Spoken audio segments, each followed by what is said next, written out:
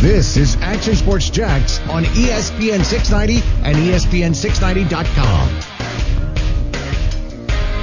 Well, I think that he's playing with a load of confidence right now, and that is very exciting. He's got a skill set with the size, speed, to be able to come in and out of cuts. I think we can do a little bit more with him. I'd like to get him inside a little bit, do some more things with him in the slot. But he's an excellent specimen, and the thing that I've got to know about DJ in the little limited time I got to meet him is he's hungry. He wants to be great, and when you have the athletic qualities that he has, and then a desire to be great, he's going to have a very bright future. Now it's just our job to get him acclimated to this offense and get him comfortable, or he can go out there and play fast because he's big, strong, fast, hungry kid, and we got to get him the ball. DJ Chark coming off a Pro Bowl year. The thoughts of Jay Gruden on the Jaguars' young wide receiver. And this is a big year for DJ because if you follow it up and you can establish yourself as a guy, you know, and right now, listen, it's fair to wonder. I'm not sitting here criticizing DJ Chark. I thought he was awesome last year. But when he went from nothing to something, I think it is, you can be curious on, okay, now what, right? Mm-hmm. It was really interesting early in the year last year is that DJ got a ton of targets when Minshew came in. Because those guys had worked a lot. Yeah. You know, on the, whether it's second team or I think Minshew had just thrown him a lot of football, was comfortable doing it. Yeah. Whereas I think Conley would have got a ton of the attention. Yeah. Had Foles stayed in the game because of, well, their relationship. I love the comment coming from Gruden talking about Chark in the slot. Do you know why? Because I'm going to name a couple names here and tell me your thoughts about these names, Brent. Michael Thomas. Heard of him. Pretty good, right? Tyreek Hill. Heard of him. DeAndre Hopkins. Heard of him. They all are dynamic wide receivers who can play every position on the field of wide receiver. They can play in the slot. They can play on the inside. They can play on the outside. With what Gruden just told me right here, saying that we can see DJ Chark playing some more of the slot, that goes to show you just what kind of confidence Gruden has in Chark going forward. And I like it. Yeah, I think the growth of DJ Chark is something to watch. I think it was a lot of fun last year, and now he has a really chance to blossom along with Minshew, and could easily become Minshew's favorite guy, right? Favorite target. Have a go-to guy in those situations, which a lot of good quarterbacks certainly have that. Brent Martineau, Austin Lane, Coos on a Tuesday, a rainy one here in Jacksonville. Let's welcome in Jason Fitz to the program. We do that on Tuesdays. Hope you had a nice Memorial Day weekend, man. I did. How about you guys? Yeah, a little. It's been raining down here. It hadn't rained for like 2 months, so the last couple of days have been kind of wet. But overall, it was a nice 3-day week. And heck, Austin climbed some mountain or something. Yeah. Quandary Peak. You know, that's what you Lifetime Fitness people do. You're just like, you know what? I've been fit my whole life, so I'm going to go climb a mountain. When you're like me, you're like, you know what? I haven't been fit my whole life, and my street's on a slight incline. I'm going to try and walk up and down 1 block. So there we go. So first of all, Jason, real quick, it was Quandary Peak in Colorado, and I appreciate the term Lifetime Fitness guy. Not sure if that's an insult or a positive, because I think of Lifetime Fitness, and I think of geriatrics. I'm like the rower the whole time, not really doing much, but I'll take your word for it. Someday for me. Oh, yeah, probably like 20 years down the road. The Ben Perry's drummer is a guy named Boone, and Boone and I are still very close. And Boone, I called him a Lifetime Fitness guy because, Boone was just racked and stacked, and he'd just walk into a gym. And the minute, you could tell Lifetime Fitness guys because they quickly put on muscle, they quickly take off fat because they've been working out since they were 4 years old. Yep. And then, the minute they walk into the gym, they start sweating a little bit because their metabolism runs better than mine does. I do sweat a lot. You know that? And then, you know that, the minute they eat, they're going to have to go to the bathroom 4 seconds later because their body is a machine that churns it out. You Lifetime Fitness people, I've got you figured out. You know what, Jason's going to say that to a T, man. That sounds like my standard Tuesday here. You know, I'm putting prime fuel in my body, and 2 minutes later, it comes out, to say the least. But hey, Brent, if anything, hey, marketing people in our department, let's give me a protein endorsement or something like that, obviously. Because Jason Fitz He's nailed it. He pegged it.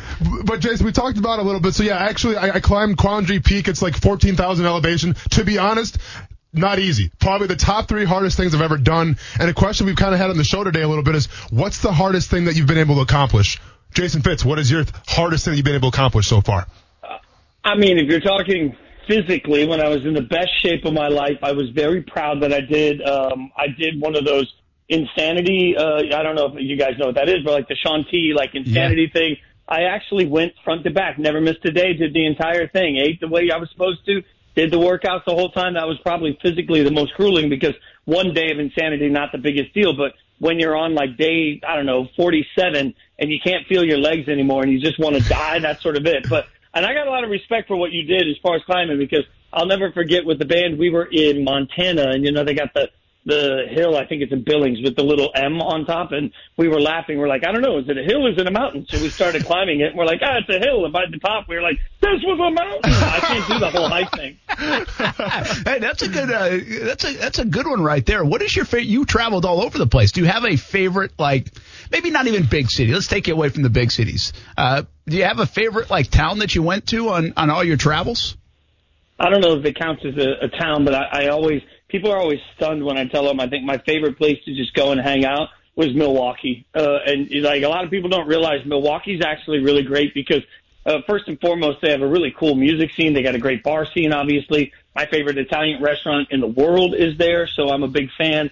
And I loved going to Milwaukee and having a day off because you can walk anything, go anywhere. There's stuff to see. I mean, I dig Milwaukee as a city. Plus, again, it's a great music city too. So there's a lot that I love there. And I don't know, man, we were lucky. I was really lucky to get to see most of the world with the band. And so, I think what surprised me the most, we went to Europe at one point for 6 weeks, and I really expected places like Paris to be, the highlights. And for me, they weren't. Like, I think Amsterdam and Cologne, Germany were the two coolest places we went over there. So, like, places that were a little off the radar for what we thought were going to be the most awesome really were for me.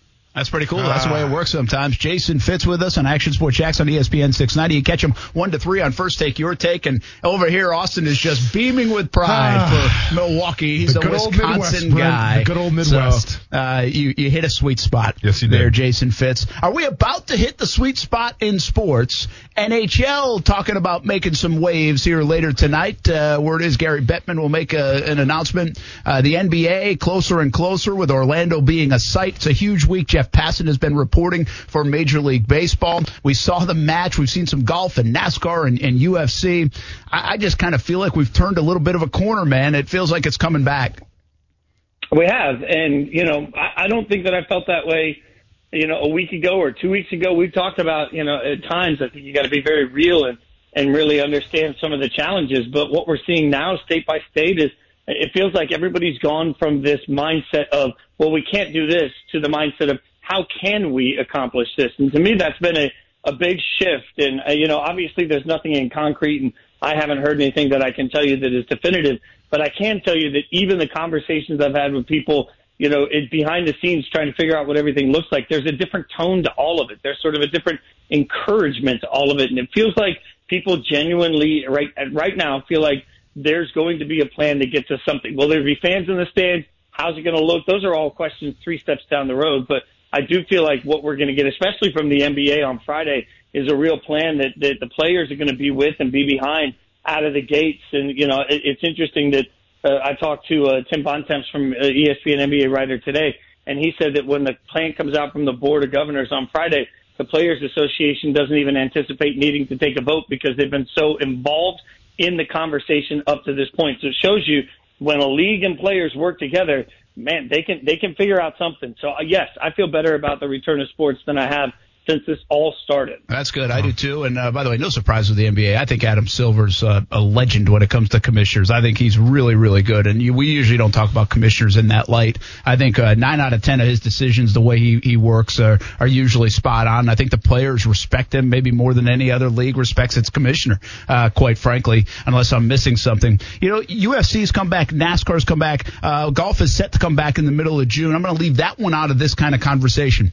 The NHL potentially getting back first from a team sport here in the United States standpoint, how important do you think that is? Because the sports I've mentioned are other sports that are kind of casual observer sports, could use some growth. UFC obviously has a big niche and has grown a ton, but it can certainly be exposed to newer fans. NASCAR, the same way. More fans, the merrier for NASCAR. It's not like it's top 3 in our sports culture here in the United States. And the NHL has really fallen off in that regard in terms of ranks of sport in the United States. Would it be something for them to kind of figure something out, get back on the ice maybe sooner than the NBA or MLB or anybody else? I think it's hugely important. And look, obviously having lived in Nashville, and my first local radio gig was with the affiliate for the Predators, I am a big hockey fan. I am one of the hockey guys. The problem is every other sport you mentioned understands the need. If you talk, like when I talked to Ryan McGee, who covers NASCAR for ESPN before NASCAR's return, and I asked him flat out, why are they doing this?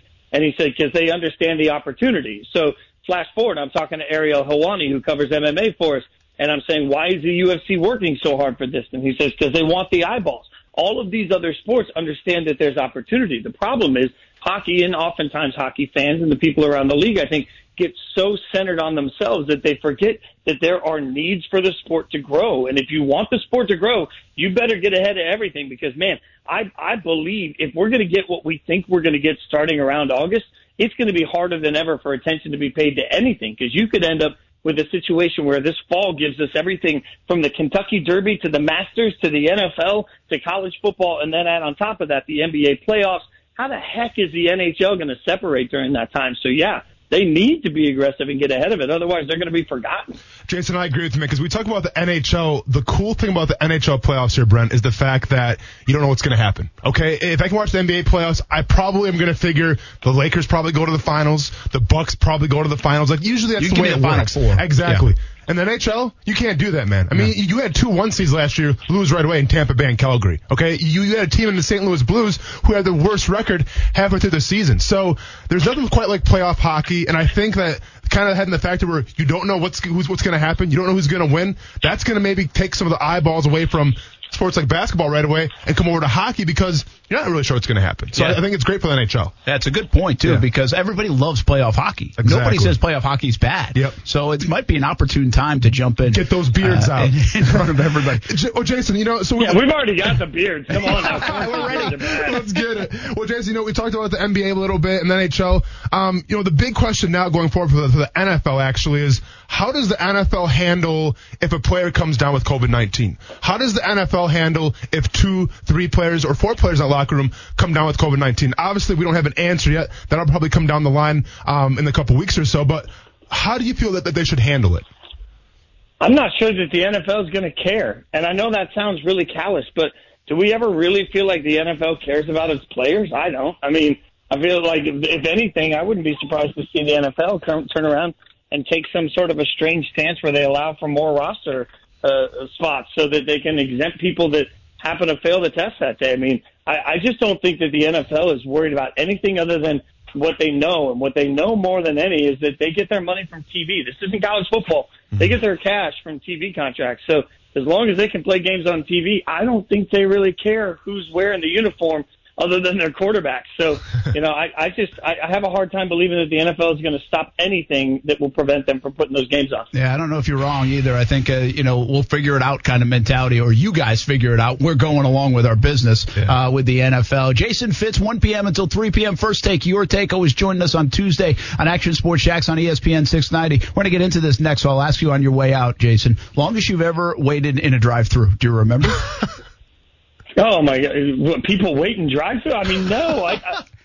I'm that guy that, like, if that drive-thru doesn't get the food to me quick and easy, I'm out. Like, especially, I got no patience. I'd rather look at the drive-thru line and walk inside and then taunt the people in the drive-thru line as I go past them. Especially like if you sit in a Starbucks drive-thru, what's wrong with you? Like, there is a level usually when you're allowed to go inside where you can mobile order. So you just mobile order before you get in your car. You walk in, you get it. I mean, come on. Mobile order. I'm a mobile order guy. You guys are crazy. Not only that, but at Starbucks, I like to put my own cream in my in the coffee. I don't like them to do it because it might be too much. Brent. You're like the Rosa Parks of the Starbucks drive-thru. Congratulations. Why do you always use that reference? Because she's a pioneer. She's an innovator. What else you got for me? I don't know. Jason, it's a compliment. Fitz, thanks for jumping in. We'll talk to you again next Tuesday, 1 p.m. until 3 p.m. First Take, Your Take. Have a good one, man. Have a great week, guys. All right. It's Jason Give me Fitz. some more pioneers, Brent. I don't know who else you got. That's your go-to pioneer. It's a good pioneer. I mean, what else do you want?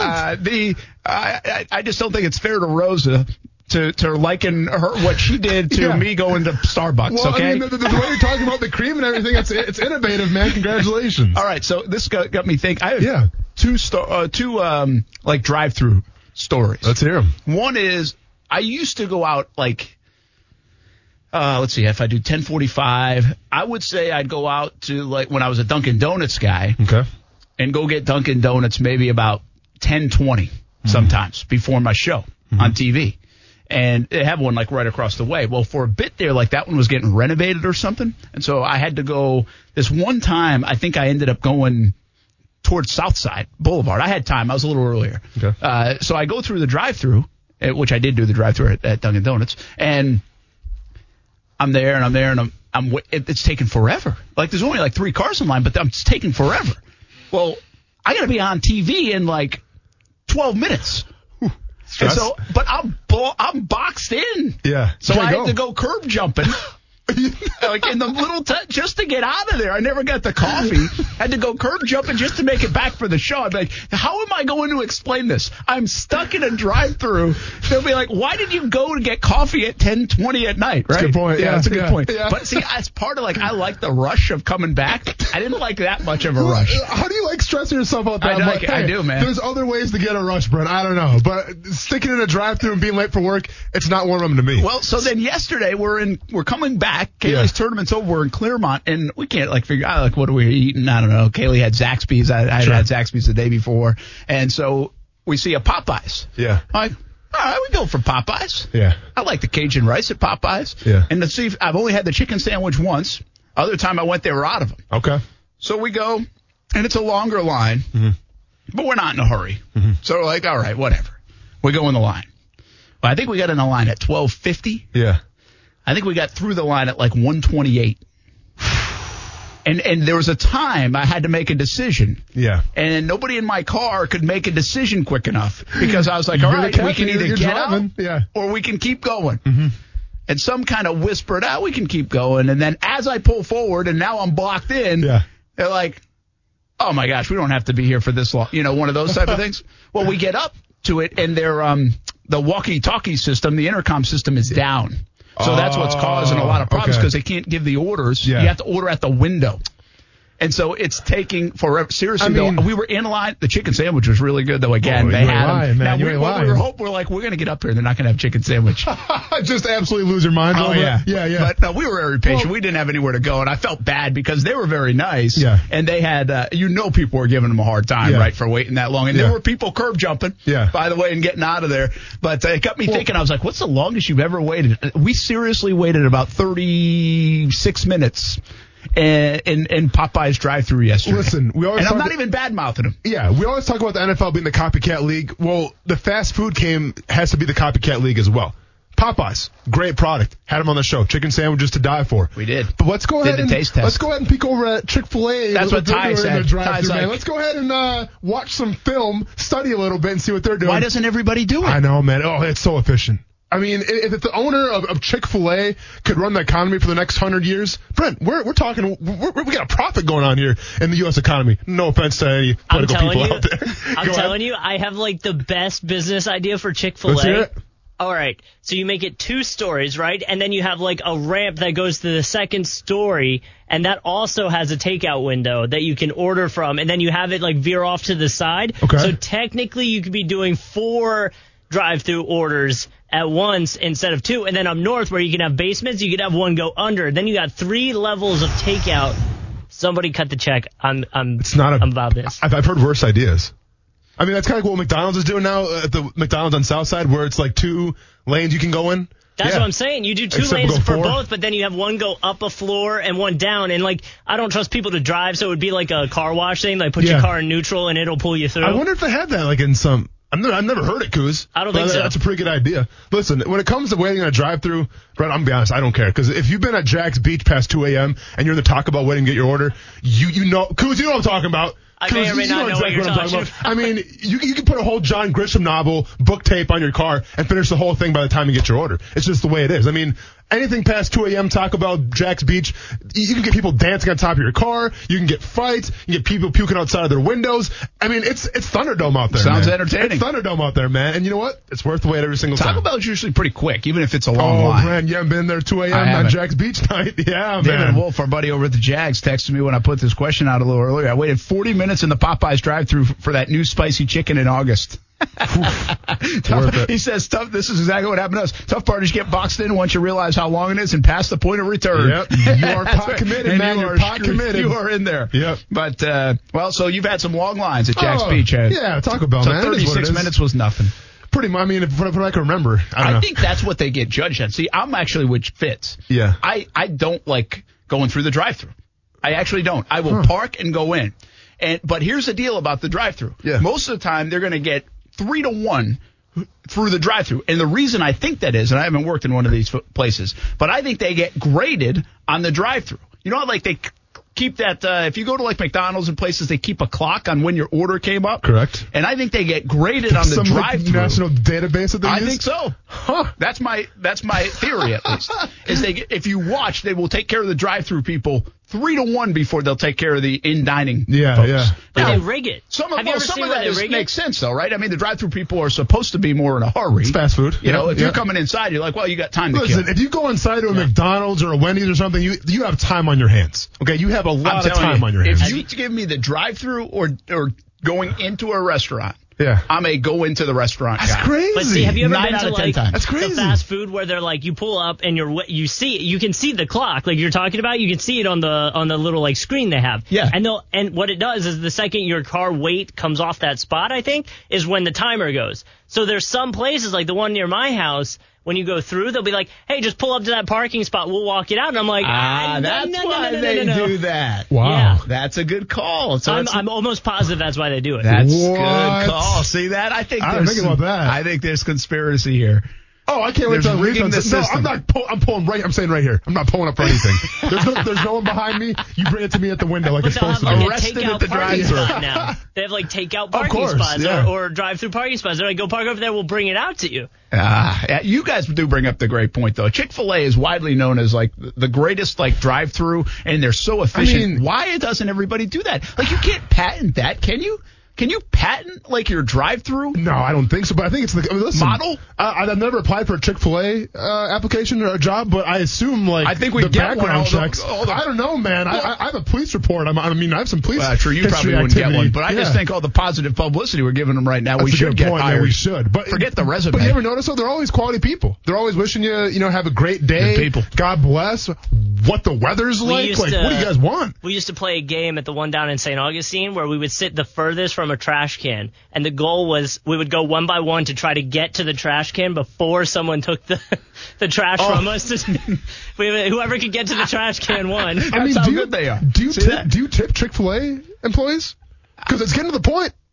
It's getting there. Honestly, you know what's They're funny? that impressive. I tipped the Popeyes lady yesterday. Really? Because I knew she had to be having a bad day. I got you. So I was like, here, keep the change. It makes a difference. It's like $7. Well, but and then, Brett went on Twitter and posted it and saying he I tipped did some not. ladies today. I'm kidding, man. I'm joking. I did know, not. so yeah. And now if I gave her like 1,000 like Ocho Cinco, I probably you're would taking have. a picture Check out for the sure. good deed I would've. did. Yeah, no kidding. But no, I will say, I think I'm an okay tipper, and I think Spot said I don't tip. I just probably, I don't know you're supposed to tip. Yeah. Or I don't know. I don't, there are some things that I just don't say, oh, I got to tip that person. Yeah. And then I think I might be in the wrong though, in terms of the etiquette of that. Sure. But I don't ever think about tipping the Chick-fil-A folks. Yeah. I don't. Yeah.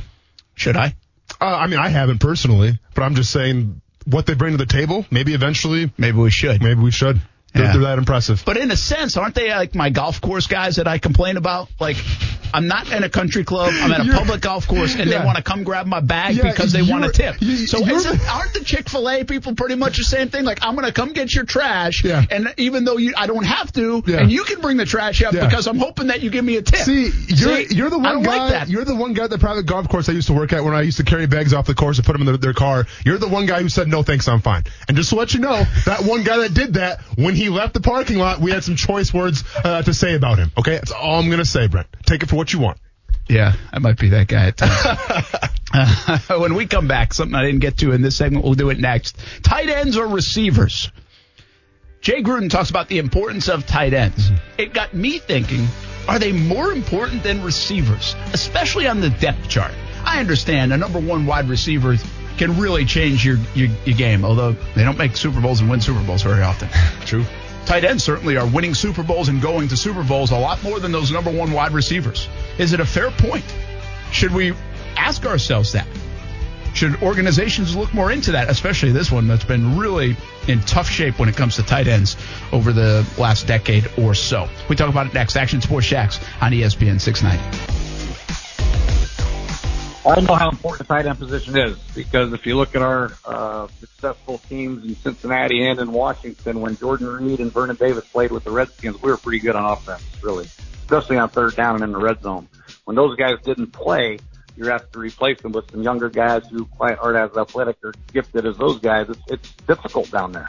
You can double receivers all you want. It's hard to double tight ends, and tight ends really are a key component down there in the red zone and on third down, and they're quarterback's best friend. You know, the passes don't have to be 25 yards down the field. They can be option routes, choice routes, in-breaking routes, you know, quicker type element passes if you have that tight end. And I think adding Tyler Eifert, he's done that. He's run the option routes in the slot. He's lined up outside. He makes the defense show their hand a little bit. That's Jay Gruden, Jaguars offense coordinator, talking about the tight end position. I'm listening to him rattle through that this afternoon when he's meeting with local media, and it kind of caught my attention. We know we've talked a lot about the tight end. Okay, Jags have been deprived at the tight end position. It's been lacking for sure. And what he goes on to say at the end of that is something to the effect of, it really ties you up if you don't have that option. Mm-hmm. And what you can do with that option is tenfold what you can do without it. And if you look at this team last year, really over the years, I think, I don't want to discredit Mercedes Lewis, but either the way they use that position or the talent that they had and the depth they've had here in Jacksonville just hasn't been good enough. So therefore, the production has been almost nil for a long time in Jacksonville. Now in 17, if you take 17, O'Shaughnessy came up with some big plays, and Mercedes had 5 touchdown catches. Mm-hmm. That was like his most since he made the Pro Bowl earlier in his career, which I think was back in 2010. So the times where the Jaguars have had tight end production in the last, say, decade, they've also been pretty decent. The Jaguars have not been pretty decent on offense for the most part, and they also have not had a lot of tight end production. Brent Martineau, Austin Lane, Coos. The question I want to get into here, because this is where my mind went, is it more important, I'll begin with the depth part, is it more important for you to have tight end depth than it is to have even receiver depth? Or could you even fully say, is it more important to have weapons at the tight end spot than it is at the receiving spot, which sounds a little bit crazy in the NFL to go that far.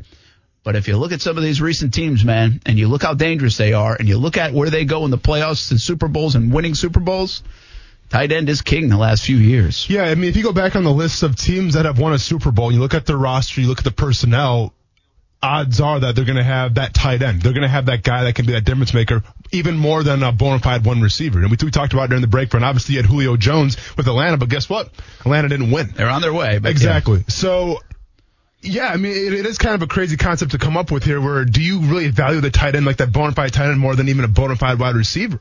And to answer that question, I would almost say yes for a couple reasons. Number one, the reason being, well, it helps in the run game, right? Where if you have a bona fide blocking wide receiver, yeah, that's fine. But guess what? They're 5 yards, 6 yards off the play.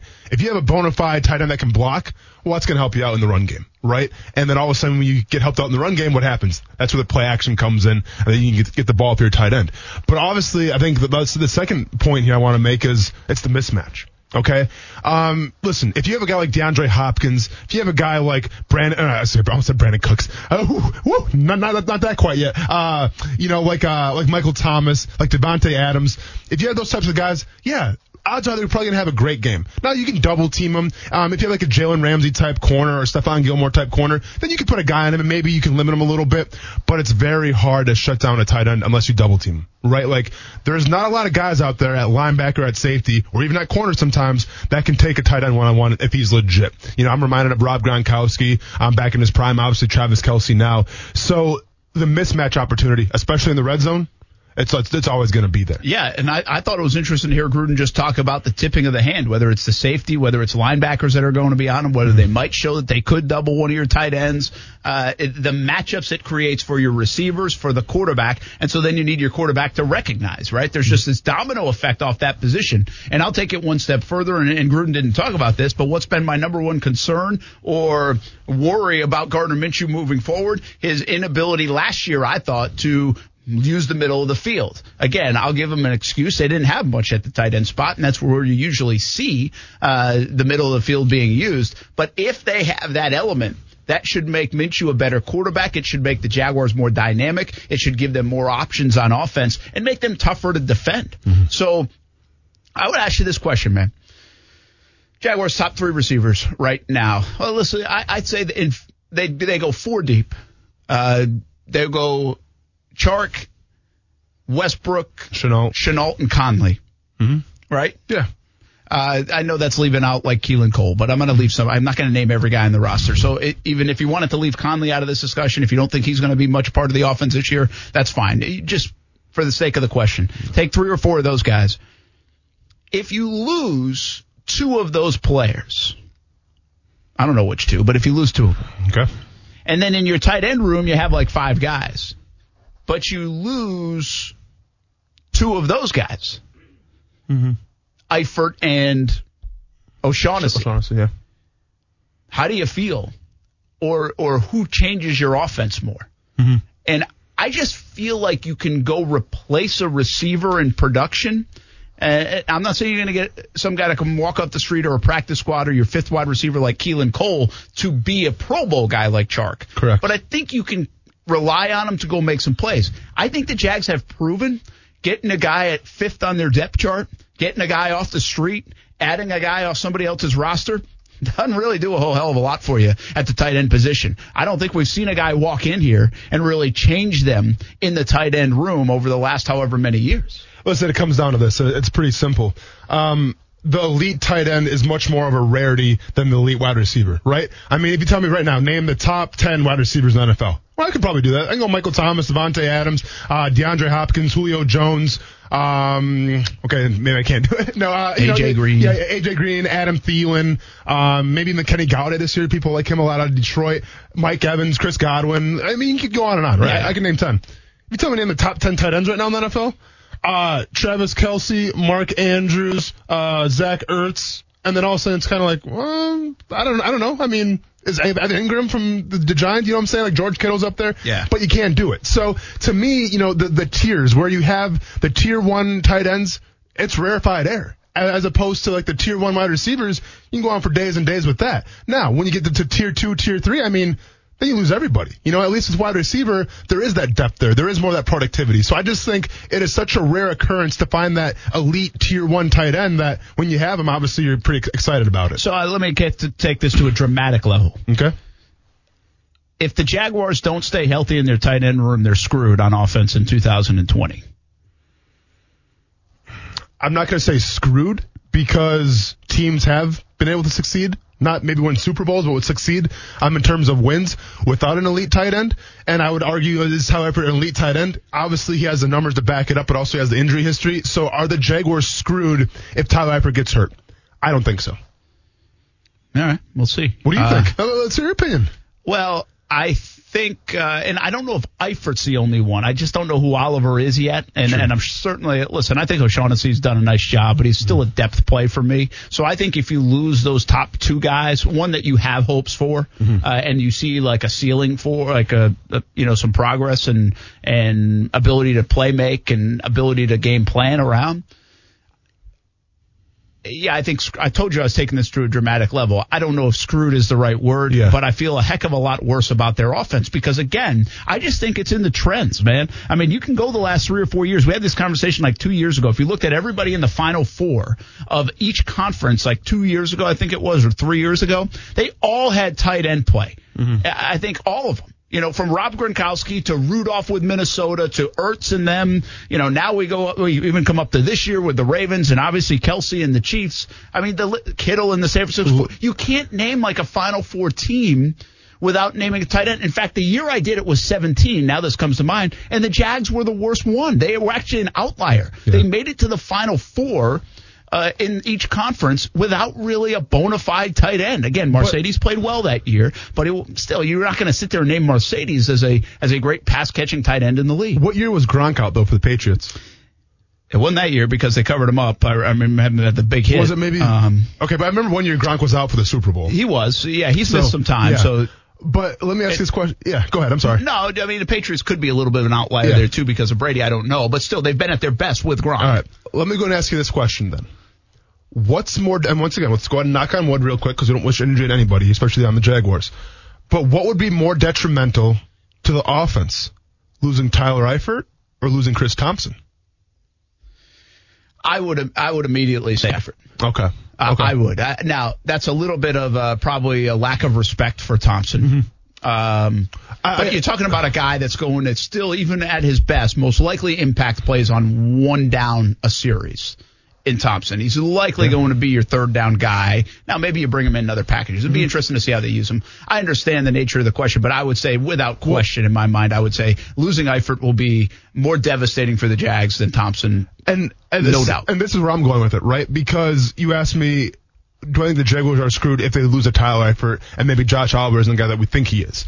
Do I think they're screwed? I say absolutely not. I'm also intrigued because they have a guy in Chris Thompson, right? The Patriots have shown kind of the blueprint for this for a long time now. When Gronk had those hip issues, when Gronk had the shoulder, the arm issue, James White stepped up, right? Because when you talk about the power of a third down back or that pass catching running back, it's the power of bailing your quarterback out of rough situations. Now, yes, the tight end does it all the time, but if you don't have it, well, that's next man up. And usually the next man up is going to be that pass receiving running back. So that's why I'm not as worried. I think some people would be if the tight end got hurt and Tyler Eifert or somebody like that, just because they brought in Chris Thompson, who can kind of shoulder some of that load. All right, Brent Martin, Austin Lane here on a Tuesday. Action Sports Jacks on ESPN 690. Tight ends, receivers, the topic. Steven is hanging around, I think, on the line. Let's get to him right now. I think he has a thought or two on those positions. What's up, man? Hope you had a good weekend. Hope you guys had a good weekend. I'm sure Austin probably enjoyed Double or Nothing. Oh, absolutely, man. You better believe it. Oh, yeah, Brian Cage. Hell yeah. My opinion of that is they kind of go hand in hand. Tight ends, great over the middle, and also they're kind of like your safety net if you can't see a receiver wide open. Because if you looked last year with Gardner Minshew, he kind of had a pattern of Chark first, Conley second, Westbrook, and then Cole. Now, my other point is I think I remember Brent saying this a few months ago. Besides Shenault, Johnson, and Chark, they're the only ones staying after this year. Everybody else is I think on their make-or-break year right now. I mean, how do you guys think about that one? Go ahead. So how do I think about it? So how they're set up right now in terms of the contracts, I guess, is the question, and what do I think about it? I mean, obviously for the future, it can kind of maybe leave some to be desired because the guys that are kind of on the back end and, maybe going to become free agents, are they really going to be that starting caliber of a guy going forward for the Jacksonville Jaguars? We'll see. But also I think it's an opportunity where if you are in that contract year, if you kind of are in the bubble, if you will, well, then it's time to step up, right? Because, listen, I truly think the Jacksonville Jaguars organization, they want to retain as many players as possible. They want to sign guys in-house, as free agents and bring them back, obviously, and let them be part of that core. So if guys can step up and do that, then I think the Jaguars will be all for it. Yeah, I think the Jags are in a little bit of an interesting situation at the wide receiver position, but I also think they're in a good position because you're asking guys to really win their NFL future this year. Mm-hmm. That's why I like the Jags in some of these respects to upset people, or at least from the expectation standpoint. Mm-hmm. They have Cam Robinson playing on a contract year. They've got Leonard Fournette playing probably for another team, but playing for big money in 2021. And they have these receivers. Nobody's under contract after this season, really, in terms of Westbrook and Conley and those guys that are playing for their future. And there's a lot of money on the line. I think that's a great place to be as an organization. And I always will use this example. If you go back to 2017, they were in that situation similarly. Not everybody was playing for their contract, but a lot of folks on that team had a lot to prove. Mm-hmm. And I think it showed. Again, I'm not going to sit here and tell you that because they have a lot to prove they're going to the AFC Championship game. Mm-hmm. I'm just saying I think they're going to surprise people so much more. I already think their roster's better than people think it is. And I think Minshew, I believe in him more than other people do. So, I think the Jags are already going to be better than from a baseline standpoint. But I think the more guys you have like that, the healthier your situation is, because you got football players with a lot of money out there dangling as a carrot, playing for their football lives, and that's a good thing to be in. Now, the trouble is, on the other side, to Steven's point, to your point, is you do have to reward them, and you have to make tough decisions. Yeah. The Jaguars miss, right? They did not get A-Rob back. they signed Marquise Lee, that wasn't a win for the organization. A-Rob's better.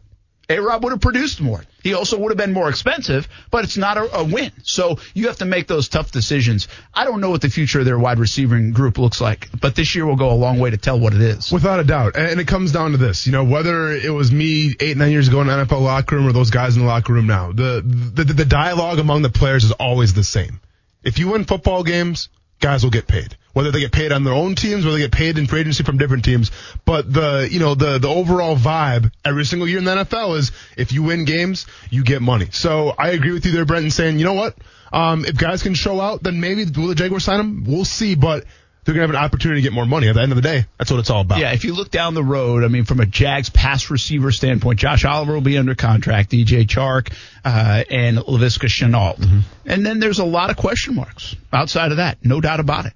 From running back Fournette to Westbrook, Conley, Keelan Cole, and, Tyler Eifert.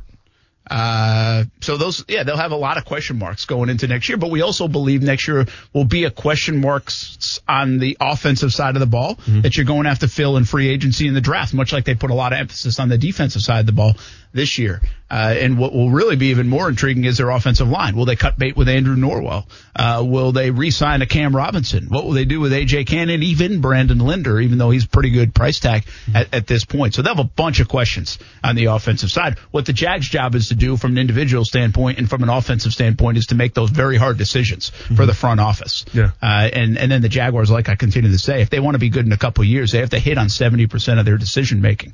And I know a lot of people don't trust for that to happen, but it's just the nature of it, especially if you want to flip it around. Hey, before we get out of this segment, we've still got an hour to go here on Action Sports Jacks on ESPN 690. How was the climb? Man, it was insane, right? Because what is it again? Am I supposed to have heard of this?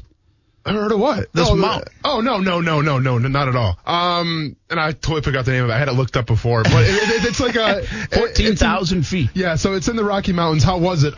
It's a long story, but it was, like I said, top 3 hardest things I've ever done.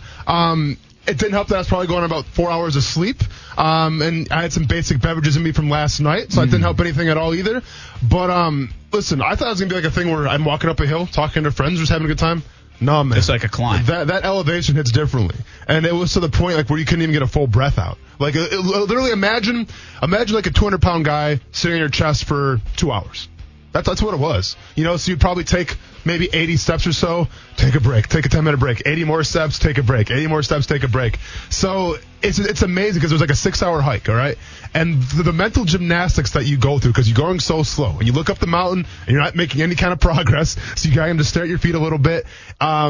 It's probably one of the most mentally taxing things I've ever done as well, just because, man, you don't know when it's going to end. I want to hear more about it. I'll tell you about it. And the question is out there, what's your best physical feat of your lifetime? Have you had a good one? 904-362-9901 or jump in on the social media channels.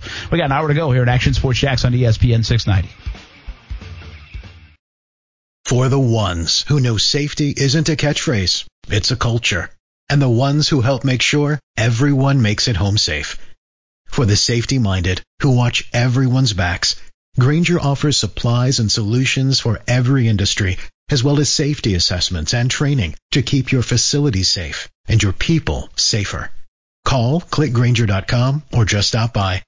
Grainger, for the ones who get it done.